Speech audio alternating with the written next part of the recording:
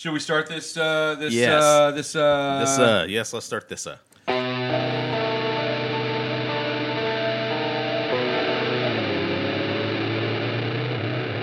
Welcome to Beer Plus 3, where we attempt to solve the world's problems one beer at a time, even across the ocean. Today, we are with David Brown.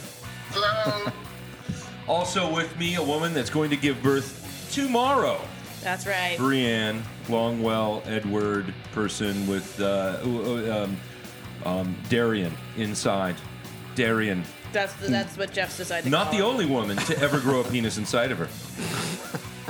Also with us, finally, the only man I know that's not going to celebrate today's special holiday. It's World Peace Day. No, it's Earth, Wind, and Fire Day. It's September. They say the 21st of September in that song. Yeah. Boom. Does that make it official? That makes it fucking official. If you don't love Earth, Wind, and Fire, you don't love International Peace Day or whatever the fuck it is. So anything Earth, I think Wind, and it's Fire. International Peace Day. I might be wrong. No, I think you're right. Yeah. It was on my calendar. Pre-written. Yeah. So it must be You true. know what you eat for dinner on International Peace Day? What? Doves. Oh, no. Wait, what? I don't get it. I like that. I don't understand. Somebody explain the joke. Doves? Oh, doves. I thought you said dubs, like dubstep. I'm like, what? Apparently I'm hard of hearing now. Yeah, I know. Those are It's like, oh, we're going to eat some dubstep tonight. Those are some tasty beats. It's my favorite gun in that video game. I can't remember the name of the video game. There's a dubstep gun? Yeah, it's a dubstep gun. People dance themselves to death. Oh, yeah. It's fucking awesome. I've played that game. It's Saints Row. Weird. Saints Row, and it's like the third or fourth one, and it's so fun. You also get a giant purple dildo that you can use as a sword. God. And beat people to death with. Yeah, well, It is fantastic. The dubstep gun is pretty fun, though. I mean, you just do it on a whole crowd of people, and there's a whole bunch of people dancing, and then they all fall dead. It's awesome. Because they dance themselves to death. It happens. Anyway, that's who's here on Beer Plus 3 on this wonderful International Earth, Wind, and Fire Day. International Peace Day. I like Earth, Wind, and Fire better. Yeah,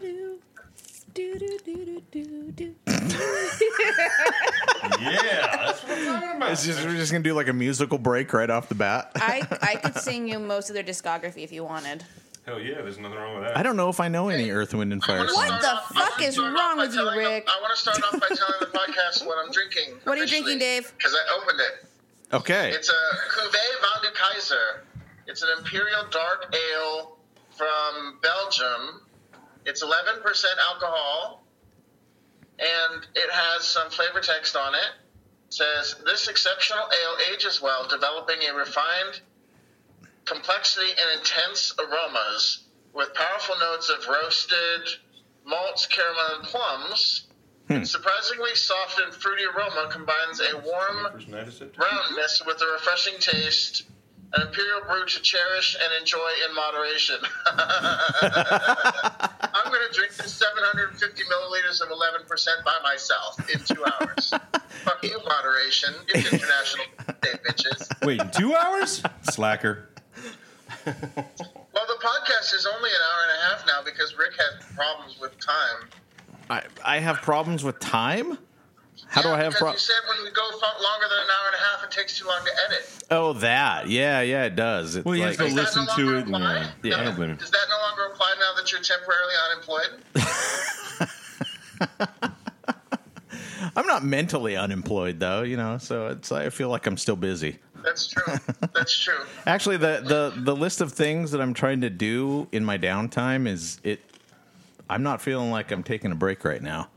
It's like we have a long list of things we've wanted to do over the last couple of years, things around the house. The honey-do list? Yeah, and it's gotten big. And it's gradually paring it down. So it's kind of cool. Plus, we had the whole converting the daughter's bedroom into a TV room. And that's almost completed now. Yeah, it looks good. Yeah, It's really I'm good. really It looks excited like, about it. no one.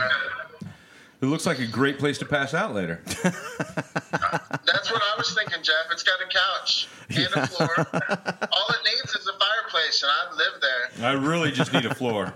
I don't even need a fireplace. One of the favorite things that I like is when Jeff first moved back from Mexico, he rented a house that he was setting up before Jamile moved in. Yeah. And he had a room off of the living room that he never furnished or anything the whole time that he was living there. And so That's the not only true. time that we ever really used it was when we had big parties and people would pass out in there. Yeah, that was before my wife showed up. After my wife showed up, we made it into a what do you call that? A TV room. Oh. So it had like a couch in there with a couple of chairs, and that's where we watched I just TV. love the idea that at any party you could open that door and just see 5 or 6 people it was passed just out. like a sea of bodies in there. It looked like the kill room. It really did. That's great. You know, I saw a thing on YouTube. I apparently this video had gone viral, and I'd completely missed it. It was about a woman in New York who lived in 90 square feet. Her apartment was 90 square feet, and they take you into her apartment, and it is just like it's almost like a hallway, the whole apartment. And she's got like a rack over here with all of her stuff in it, and there's no kitchen. She's got like a toaster oven on one of the shelves and like a little fridge. She's got a chair over here and a desk, and then the bed is like you climb up into a little loft area that's like it looks like it's about 1.5 feet away from the ceiling. You know, and it's just crazy. And I watched that video and I was really inspired by it. I was like, I'm always impressed with people who know how to make do with what they have, you know, instead of getting all, you know, annoyed and freaked out by it. Too much shit, and then they have to get replaced. Yeah. That's actually one of the benefits she mentioned. She said, you know, it's like I don't have a lot of stuff to deal with. There's just a few things here, and that's it, you know. And I think that's kind of cool. And it's really interesting. You know, I go scrolling through the YouTube comments, and everybody's just like totally tearing her down and like ranking on this idea of like living in this tiny little space. And I'm just like, if she's happy with it, why are you all bothered? You know, at one point they showed an intersection near where she lived, and I caught the name on one of the businesses. So I did a search on Google and I did Street View, and I actually found like the intersection near where she lives, and you could see like the window to her apartment and stuff. And you know, you zoom out and she's like 1 block away from Central Park. She's living in a very desirable part of the world, you know, and she's making it work the way she wants to make it work. And it's just weird to me that I was inspired by it. I thought it was really awesome. And it's like everybody's just like tearing her down in the comments and talking about how horrible it is. And That's it's like, funny because I remember when we had cable like years and years ago. Yeah. My wife would watch all those House Hunter shows. Oh yeah, And they had yeah. House Hunter International, and every time it was a fucking American. Yeah. In Europe, everything was too small. In Asia, it's just too small. I don't know if I can do this. And then like every house they fucking went to, it was like, that's how the real world lives. Yeah, They don't live yeah. in gargantuan fucking houses and mansions. Well, the thing that always got me about that show is that people would go and they, you know, the whole. What you would want to see in that show is like a young couple. They've got maybe $250,000 budget, and what can we find you that works for you and that's like not too much of a compromise, right?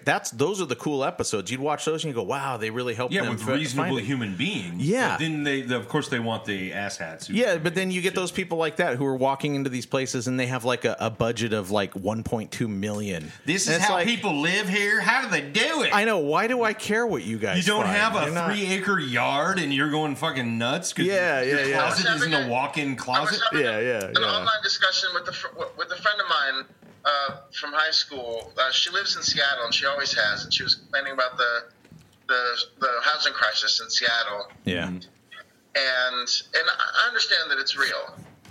I mean, it's not a figment of anybody's imagination. I mean, it's a real thing. They're getting 1,000 people a week Oh yeah. in Seattle since 2010. I mean, it's ridiculous. Yeah.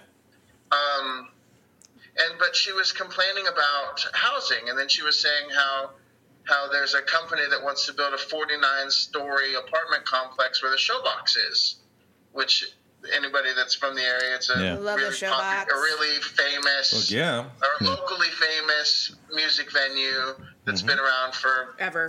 since yeah. since 1939, I think. Yeah. Yeah. That's one of those venues like the Crocodile Cafe and stuff that's kind of synonymous. I mean, you'd Yeah. think they would want to, you know, hold on to some of those things. But the thing is when I think about Seattle, is I don't necessarily think about like tearing down the Showbox and building a 49 floor apartment building. I mean, yes, okay, Yeah. whatever. I think of all the space that's wasted if you go out like in Capitol Hill and all these other places that were, at least when I was there, respectable neighborhoods, or maybe.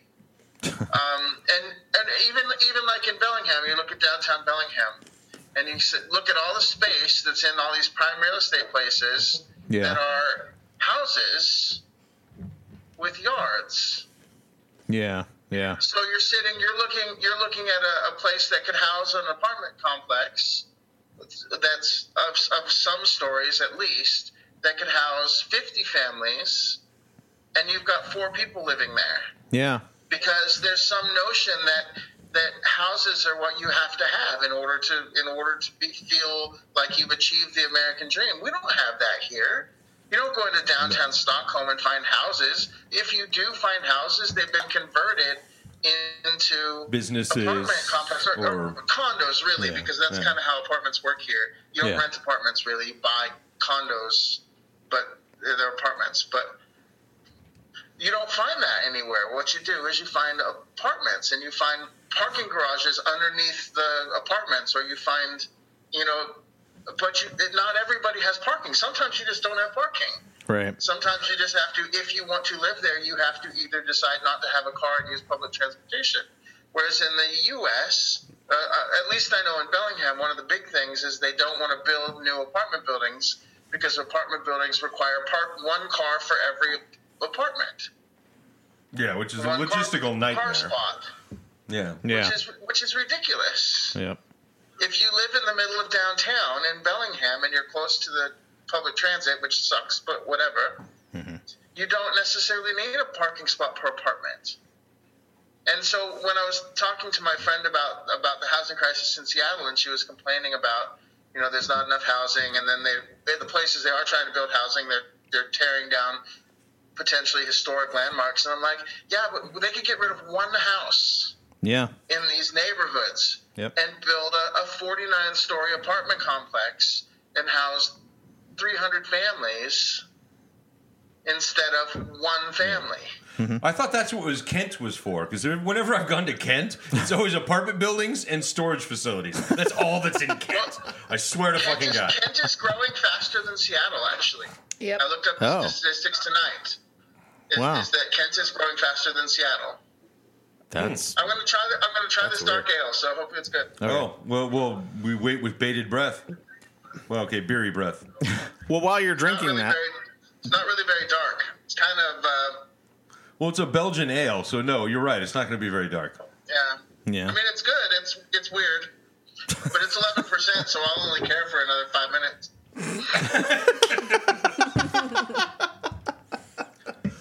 Never a truer statement was spoke. Yeah. Oh man, I can't wait to get into those heavy beers. One of the interesting things, also this conversation that I was having with my friend, one of the interesting things is she's very liberal. She's very bleeding heart liberal and all these other kinds of things. She's a Bernie bro, I guess you could say, even somewhat. Is that their initial comment, the reason we were having this conversation, her initial comment is the local immigrants in Seattle are ruining Seattle. Yeah.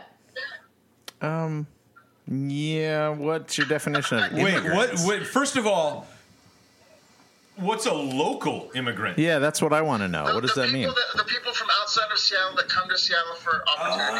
Okay, I'm used to just people talking about brown people that way. Sorry.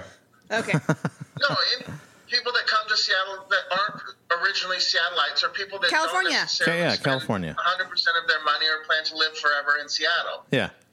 They're local immigrants. Aliens. And her arguments were exactly the arguments that I hear from Republicans or from Trump supporters or whatever about national immigrants. Yeah. And so I pointed that out to her, and so she went through all these arguments, and she tried to convince me, and I tried to have a reasonable discussion, and it was reasonable on both sides, but I was unable to convince her of what I was saying, which is fine. Mm-hmm. But ultimately, at the end, I just had to say, well, really, I'm just glad that you don't live on a border town, because otherwise, then the feelings that you're putting off on these people that are moving to Seattle, you're blaming these people that just want to go and have a good life and make money for their families and whatever. You're blaming them for the situation.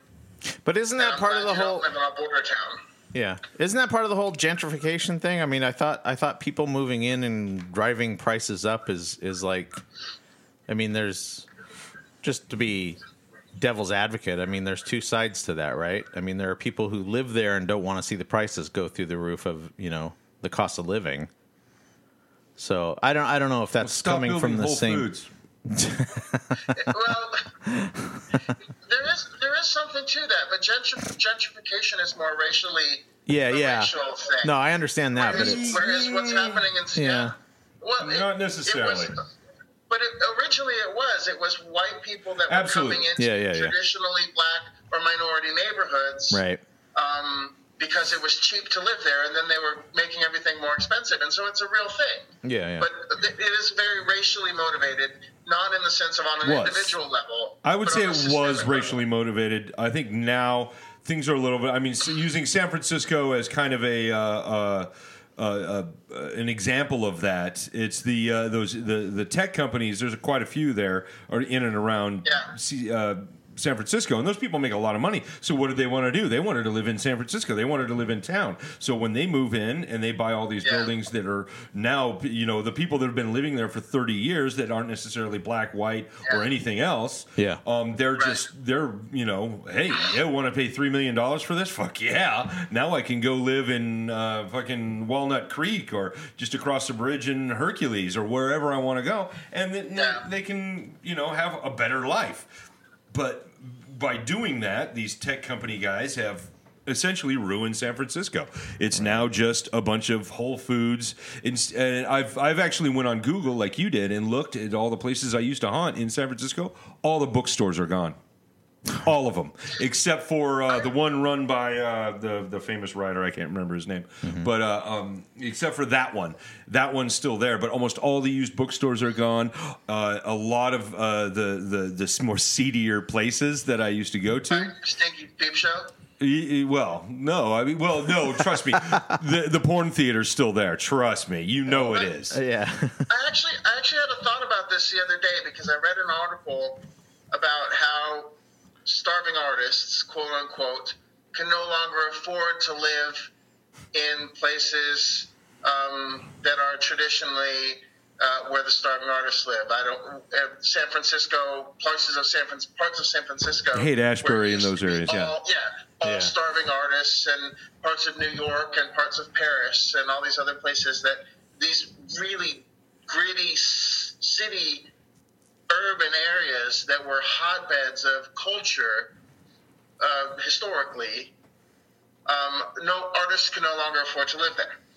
Yeah, of course not. And Greenwich Village, Soho. And artists are very upset about this. And I can understand from a historical point of view, but my thought is that doesn't that mean that we're really looking at a shift in what art is inspired by? Yeah. Because the reason that artists can't live there anymore is because they're not places that artists can afford. But that means that there's nothing there. There's what's there isn't the down and dirty part of the world that might inspire young artists. Yeah. Well, exactly. So wouldn't it make sense more for artists then to flee the cities and get out and start looking at these rural areas that have been flyover areas for so long? Well, that's exactly it. And then start building an art from that perspective. Yeah. Culturally, and in that sense, they can live there. Mm-hmm. Yeah, culturally, I mean, that's going to happen regardless. There's going to be a new Soho or Greenwich Village to pop out of this situation. Whether it's, someplace in New Jersey or, someplace just outside of Paris. Who knows? But that's going to happen regardless. We're always going to have artists. We have to have artists. We're humans. Yeah. It's part of our makeup. Why? I don't know. I couldn't tell you. But that's going to happen. What I take exception at is and it's never just one person or one thing, but the really real estate agents and people that take advantage of these situations to remove people and try to make as much money as they can off of the next people. But that's the next people, which is part of gentrification, which is the really bad part of gentrification. Yeah. So, and also, from what I've seen, gentrification tends to take a lot of culture out of these areas. So now, instead of a used bookstore that's been there for 40 years, that has an immense amount of respect in the town and everything, you have a fucking Chili's or a TGI Fridays or someplace like that where these tech company assholes want to go. Yeah. But it's never just one person or one thing. It's always more than that. It's systemic. It's a culmination. It's a culmination of many different things. Wow, are we actually solving a world problem? One beer at a time. We solve world problems 141 episodes at a time. This is my third beer, so hey, it took 3 beers for this one. Yeah, it took a while, but we're getting there. Yay! Solved a problem. Artists, move your asses out of the city. No, you'll land somewhere, and there will be a resurgence of art from somewhere, from something. Yeah, I mean that's one of those. Art always seems to have these little. I don't want to use the term epicenter, but it seems like that's what they are. You have these little places where it just kind of breaks out. Well, please name a city in the world. Mexico City has Coyoacan. That was a huge place. Oh yeah. Like you said, New York has Greenwich Village. Paris has. I don't remember where Paris has. It's that red light district area. Anyway, where the Moulin Rouge is in that area. No, they have that beatnik place that's down the way from. Well, there's also Shakespeare and Company, but I'm sorry. Oh. They have that beatnik area that's right down the street from the Eiffel Tower. Oh, that's true. Yeah. It's just. I don't remember what it's called. Neither do I. I know what you're talking about. I know exactly what you're talking about. I've been there. What is it? London had Soho, but Soho wasn't the only place in London that ever had that. Same with Paris. Same with Mexico City. Same with New York. New York, I'm sure, had another place at some point that was super artistic. But those things always shift, and so to me, that sounds just like a certain amount of artists get into an area and they get really entrenched in their way of doing things. And it's like when something changes, it's like that's life. That happens to everybody. It's like, it's time to move on, not get nostalgic about it or, dig in your heels. Just move on to the next, whatever. But, I mean, you have to remember that much like Coyoacan in Mexico City, I mean, that's where Frida Kahlo's house is, and now it's a museum. Oh, cool. And where you name the Mexican artist in the last 100 years, that's where they live. That's where they did all their work. Yeah. Whether it was a writer, whether it was a painter, whether it was a sculptor, whatever. Diego Rivera, a lot of folks come out of there. Yeah. Now it's basically just a tourist spot. That's all it is. It's a tourist spot. So, people... That reminds me of a thing, and I know it seems a little bit off topic, but in an interview... Nice keychain. A Jackie Chan interview. I know, like I said, it seems a little off topic. A Jackie Chan interview. One of the interviewers asked him if he grew up wanting to be the next Bruce Lee. And his response was, no, I want to grow up to be the first Jackie Chan.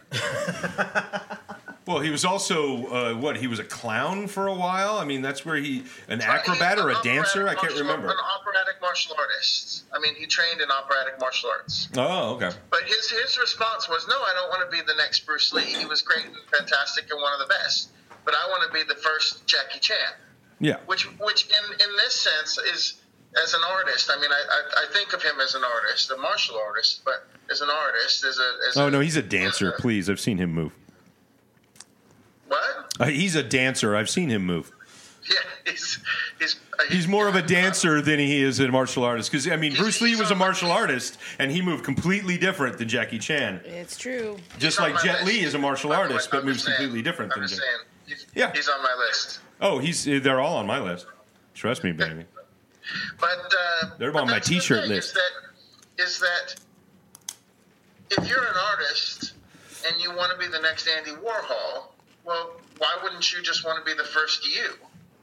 Yeah. Instead, and that's kind of where we're getting, is where so many people are like, well, we can't live in these super urban, super gritty, traditionally artistic areas anymore because we've been outpriced. Yeah. Well, right, because you can't be the next Andy Warhol. Yeah. You have to be the next, or you have to be the first whoever you are. Absolutely. Because the times have changed. Absolutely. The needs of art have changed. I mean, art is a reflection of society, and society has changed. Yeah. And so, just like you were talking earlier about, or before the podcast, we were messaging about the no-code history of Hollywood. Yeah, before. That's what they needed at the time, because there were no rules yet, and it was post Roaring '20s Depression era. Well, it was actually almost during the exact same time, but yeah. The reason there was no rules is because nobody took it seriously. And so the more serious people took it, all of a sudden now people are paying to go see these movies, and nobody is regulating any of this. So they got away with all kinds of wonderful stuff, and there was a lot of good art that came from that. But it's a really good example of art being a reflection of what society needs at any given time, as opposed to art being something that you create from what's there. Absolutely. Is that art is a response to living, not a reason for living. Yeah, absolutely. But art is not only does art come from culture, but it becomes culture. Exactly. So your statement, in fact, is quite correct. So when I think about being priced out of neighborhoods as artists, we were talking about this. Well, it's not just artists. It's the old mom and pop shops and those places and people that have been there for decades. And what gave that neighborhood, good, bad, indifferent, or white, black, whatever you want to call it, it gave it its almost culture. It gave it its personality. It gave it a home. It made it a home, and that's what gentrification generally takes away, is the home that was created by the people before, and now it has become home to the people now. Good, bad, or indifferent, that is what it is. But like I said, I take exception when they just bring in corporations like they have in San Francisco. So, but that's, like I said, that's just my own ditty. But it's not just art, but that tends to be a sensitive touchstone for people when gentrification is involved. Yeah. Fortunately, nothing like that's going to happen to Meth, so I'm good. So the Midwest is good. Oh, you mean math. I thought you said meth. Math. No, Meth. I was like, that Midwest should be fine then. A gentrification of meth. Yeah, I don't know. You know what? All the rich kids are doing it. So you know what? Let them. It's now a status symbol. Oh, that would be awesome. Hi, here's your silver spoon with you in your mouth. Here you go. Here's your Lexus or whatever fucking car is right now, and a meth pipe. There you go. Silver heroin spoons. Yes, silver heroin spoons. Absolutely. Oh boy. I knew a heroin addict that was a multimillionaire. So, really? Yeah, her parents owned half of Ethan Allen. Oh, should we put that on the podcast? And she's probably either dead, and nobody knows about this is going to listen to it anyway. Yeah. And if they do, well, sorry, and I don't even. Yes, I do know her name. I'm not going to mention any names. Yeah. But well, it's not like rich, But they were extremely wealthy individuals, and they loved their daughter and everything. But she lived in the San Francisco Park and Golden Gate Park and did heroin. That was her gig. So until the morning when all the yoga people came, and for some reason that shooed away all these heroin addicts. Who knows? They crawled back under their bushes. I don't know what happened there. Like, oh my God, healthy people. Fucking it up for all the decent, hardworking drug users out there. I know. Fucking yoga. Fuck yoga. That was one of my favorite things I've ever seen. This is why drug addicts can't live in San Francisco anymore. Oh, no, they still live there. It's just cocaine now, and they do it indoors.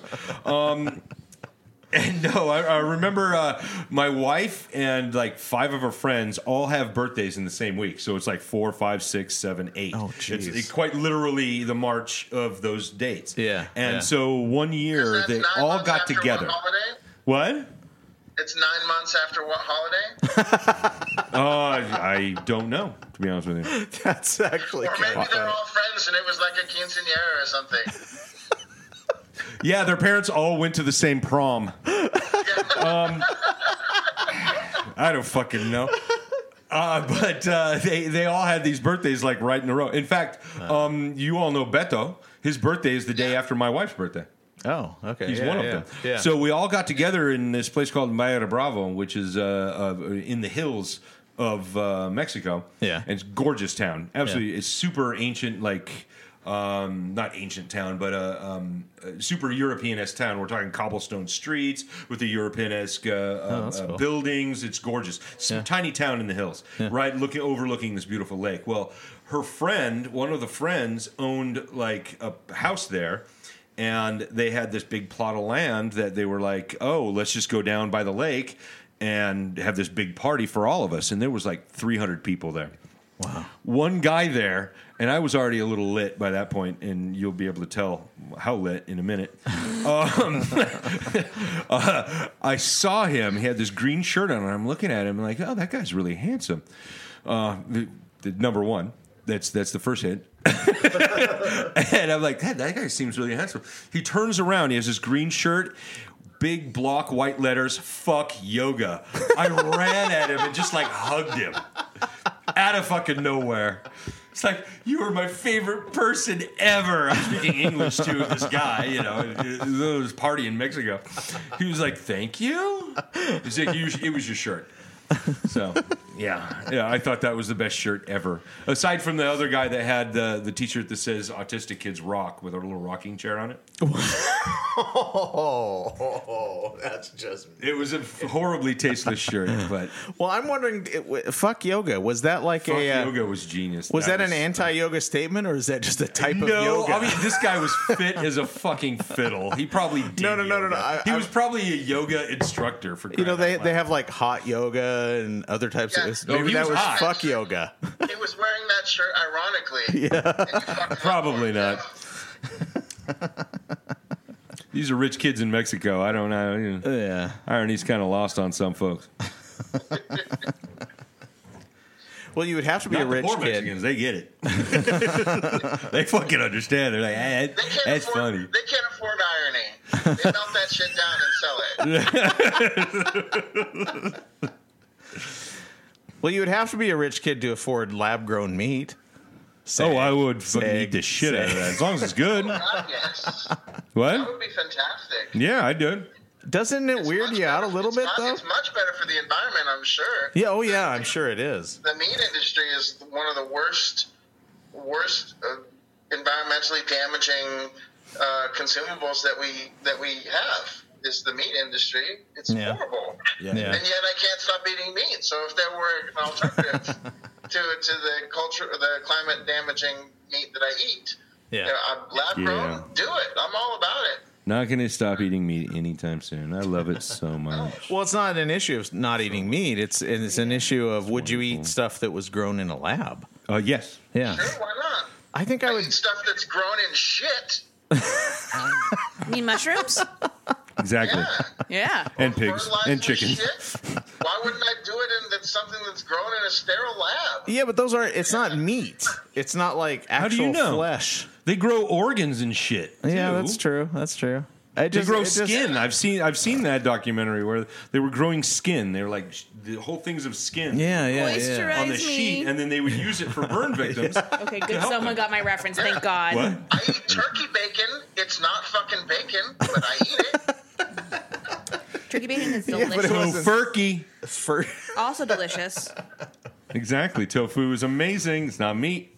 Well, I don't know if you guys read that article that I posted about, I shared with you guys about it, So- but it's I guess because they're growing it in a lab, there's no fat on it. So when they actually use it, it's like, but no, you have to you have need fat. a little bit. Yeah, so it's So like it tastes incredible. like ostrich? It's ostrich is foul. Otherwise, you have to use butter in order to cook it because it sticks to the pan. Yeah. You certainly, I use olive oil. You I want use some olive natural. oil.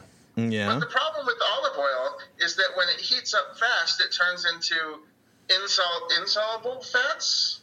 And Oh. those are the Yeah, bad it switches fats. sides. Oh, I didn't know that. Those are the bad fats. So it's better to use the type of fat where it cools and it stays liquid is really bad for you.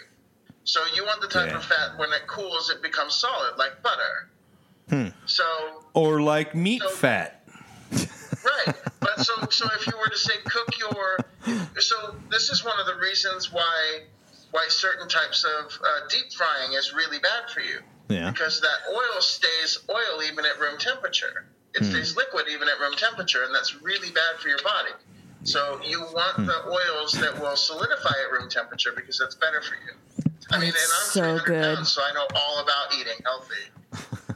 It's so All I have good. to say to that is fuck yoga. Speaking of bad for the environment, I listen to a podcast called Science Versus. If you ever get a chance, it's like a 30-minute podcast. Yeah. And it is just amazing. It's wonderful. Yeah. Yes, I just hung up on my wife. It was probably not my wife. It was probably my daughter. Either way. And that's better. But it's easier if you think it's your wife. Yeah. But they just did a science versus plastic, and they were or science versus straws. I now know why the straw thing is happening. Yeah. And I didn't know before. I was like, it just came out of nowhere for me. I was like, oh yeah, I hate straws anyway, so I'm never going to use them. You didn't see the pictures of the turtle with the straw through his nose? Yeah, and that's from like 3 years ago. Yeah. And it's not even pictures. There's a whole video, and they talked to the woman who helped take the video, and she's a marine biologist who lives down in Costa Rica and does a lot of that stuff. Yeah. Well, they just pulled this turtle aboard that they thought had a barnacle in its nose, and they were like, well, it probably has a hard time breathing. Yeah. So they brought it on board and grabbed pliers and started taking this out. Here's the gross thing. She describes it as they pulled this thing out and they couldn't quite identify it, so they cut off the end of it and like gave it to one of the Costa Rican guys that was kind of their guide. Yeah. He chewed on it. Oh. And said, no, it's plastic. I love it. This is why I love Latin America, because they're nobody cares. Just do what you need to do. Get it done. That's genius. God. They're wonderful human beings. Yeah. And that's how they found out it was a straw, and they finally got it all the way out. And apparently it's a pretty gruesome video to watch. God. And it had to grow over the last 3 years, but that's why. And then, of course, in Science Versus, they always, propose several questions, which, they want, how, why, when, where, what, or whatever, these questions might be. Yeah. And ultimately, it was like straws really only make up like basically 1% of all the tons of plastic that's going into the oceans. So, it's good to get rid of the straws, absolutely, but also other things. Because this woman said one of the first things she saw was a turtle trying to drop her eggs off on the beach. She was struggling, and she walked up on the turtle, and there was something else sticking out of her cloaca or whatever it's called.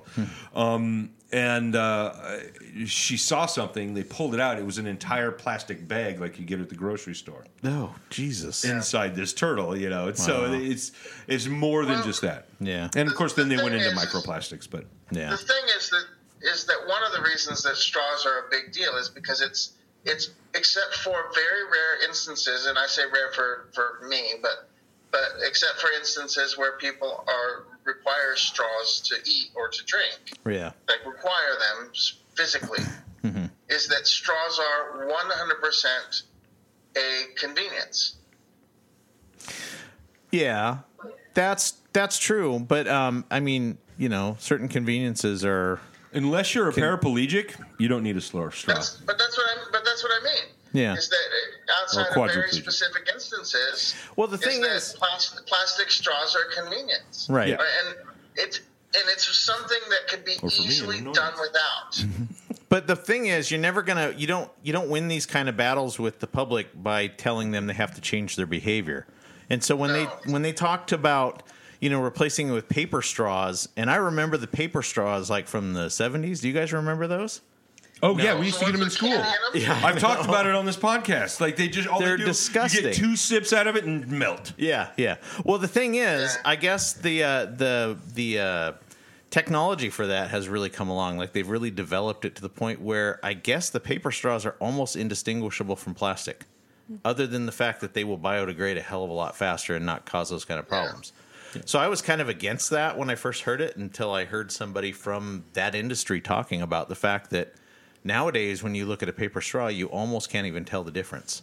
Mm-hmm. Then they don't fall apart. They're not like gross and like turn soggy within 30 seconds, like they used to. Well, it is 40 years later. Well, but having heard that, it just still amazes me. We still use the internal combustion engine.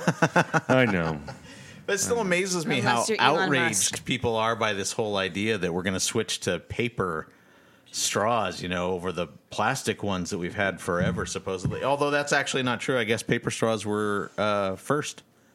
I guess historically they were actually the first thing along. Yeah. So it was like, if you're all worried about what we grew up with or what's traditional, that argument isn't even valid. Although it's straws stupid. are dumb and I hate them and I don't need them anymore. They're just dumb. Why?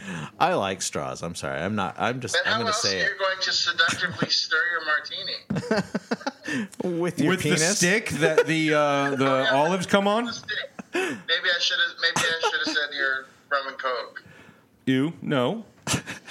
I'm a grown adult. I don't drink rum and coke. Can't you seductively stir rum and coke? I just said yes. Look at my candy I'm stirring. It will make me drunk later, and I want to have sex with you. Oh, well. Nobody liked my answer, stirring it with your penis, but whatever. That was my favorite answer so far. I want to see you drink with your penis like Mork from Ork did with his finger. The problem is that I like to have ice in my rum and coke. Yeah, it stops stirring after a while. It just retreats. I get one or two good swirls, and then I'm like flipping the tip on it. Just around the rim. Hopefully they didn't salt it. Can you bend it like the bendy straws? I mean, can you like twist it into It even a makes shape? that sound. And see, I also fortunately in this case have foreskin, so then those bubbles get up in there, and that's just weird. That's magic. You do not want to carbonate the head of your penis. I do all the time, though. Advice. Good advice. What else are you supposed to use Sierra Mist for? Nobody drinks that shit, do they? If you don't have 7-Up around, maybe Sierra Mist will do. No, it won't. Does it give it that fresh? I forget the commercial. Sorry, I was going to go with a nice 80s commercial, but I can't remember. This is... Does it give it that fresh summer? No, the 7-Up commercial. Yeah? Way back in the 80s. Oh. With the half lime, half lemon. The Lyman? Lyman? Yes. You mean that town in Washington? No. You mean my history teacher in college?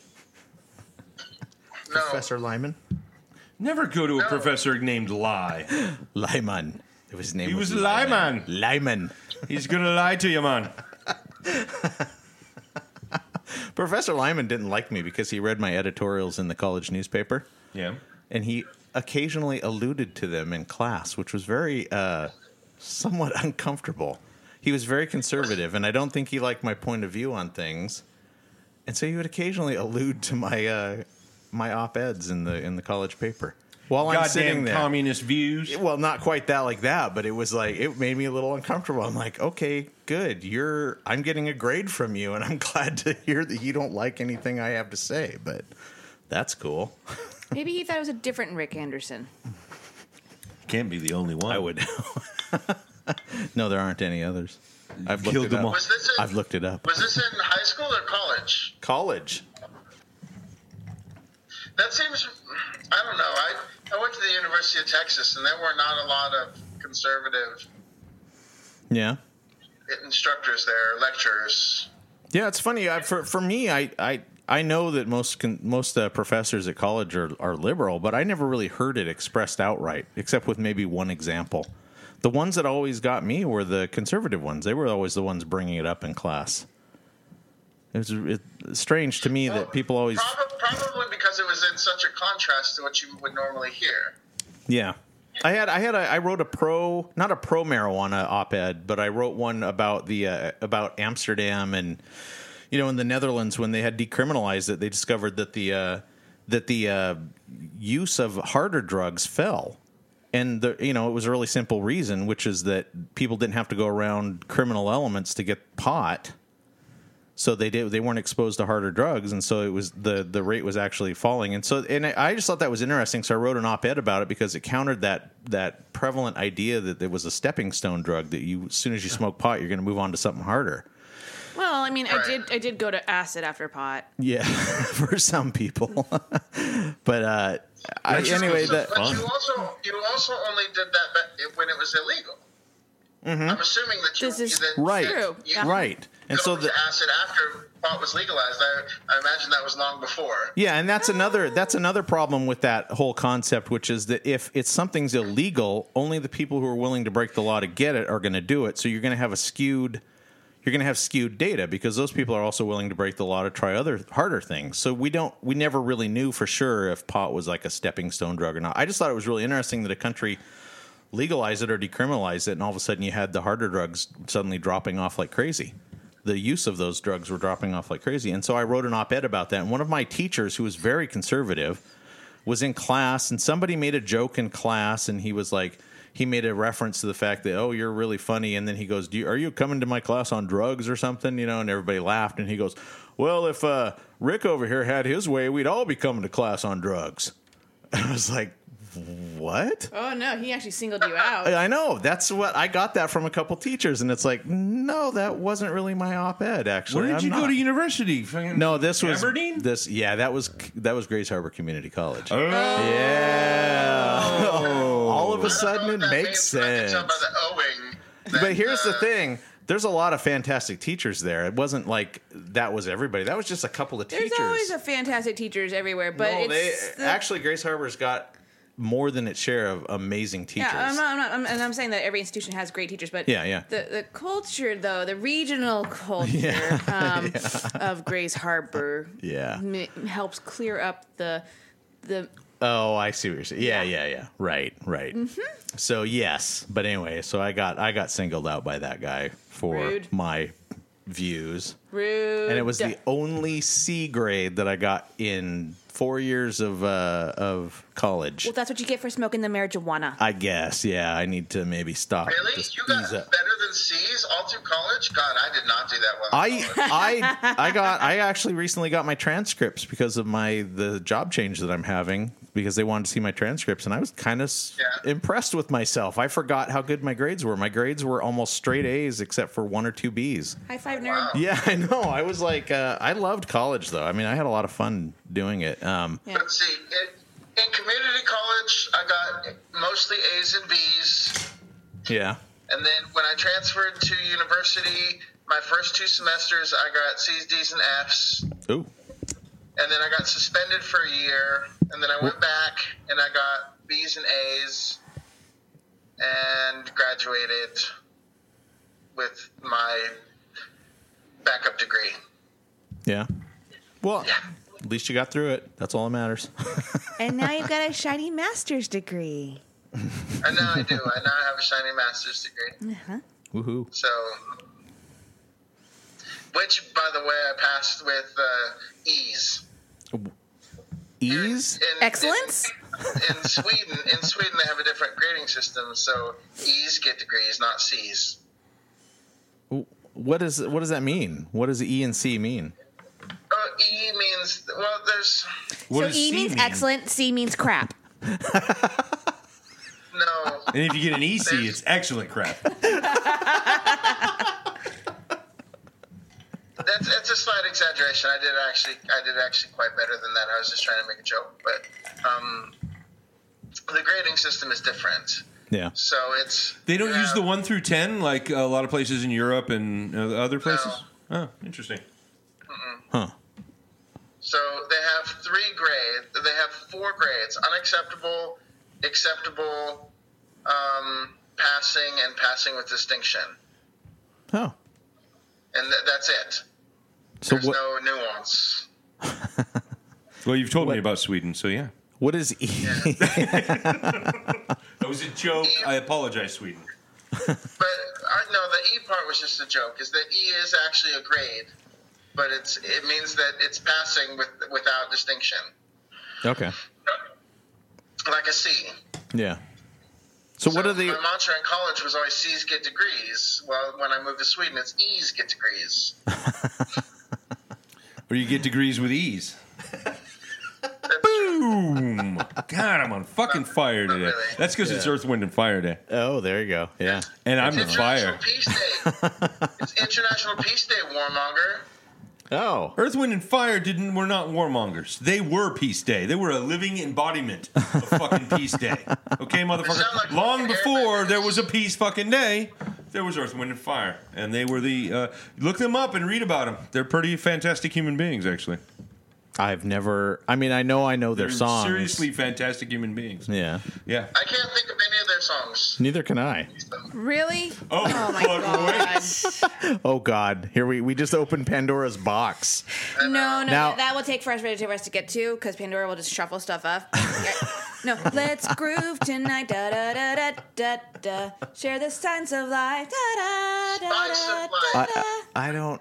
You've heard all of their songs. I'm sure we have. Do you remember? Yeah, hold on. I'm going to play it. The 21st night of September. The 21st of September. Yeah, September. We'll get there. But anyway, yeah.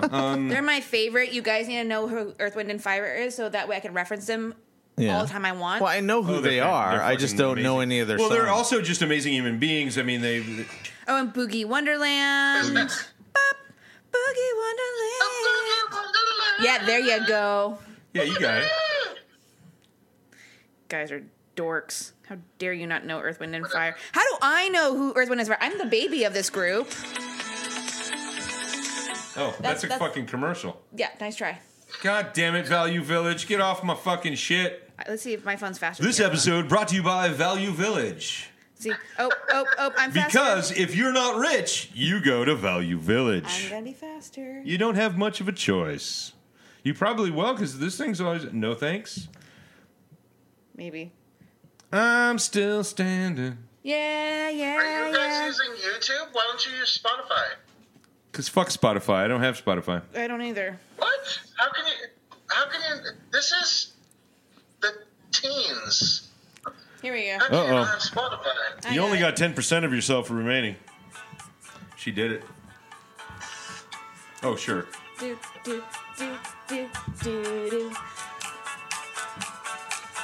Get it up there on the line.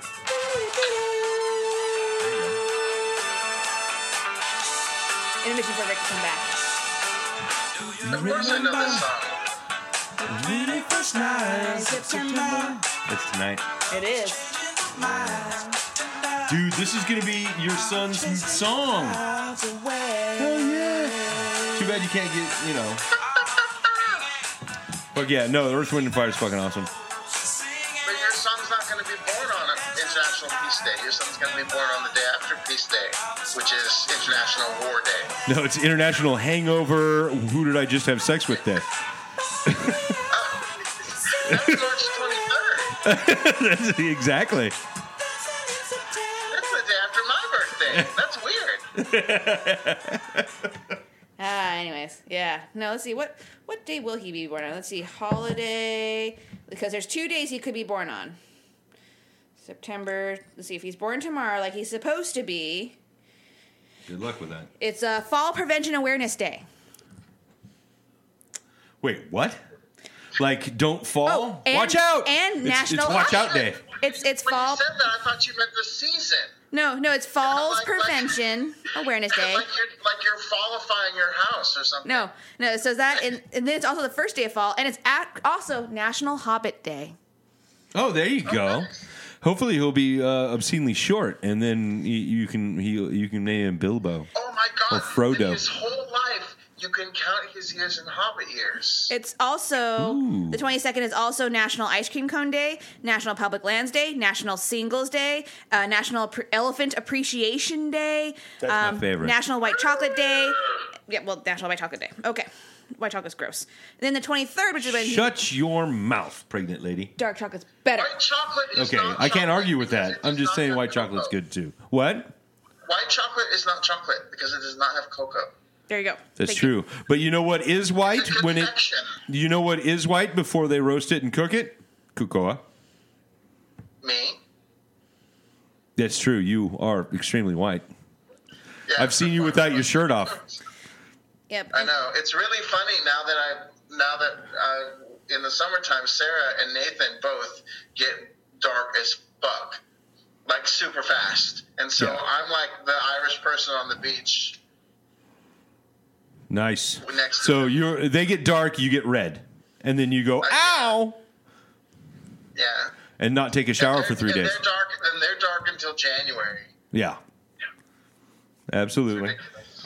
I can't say that.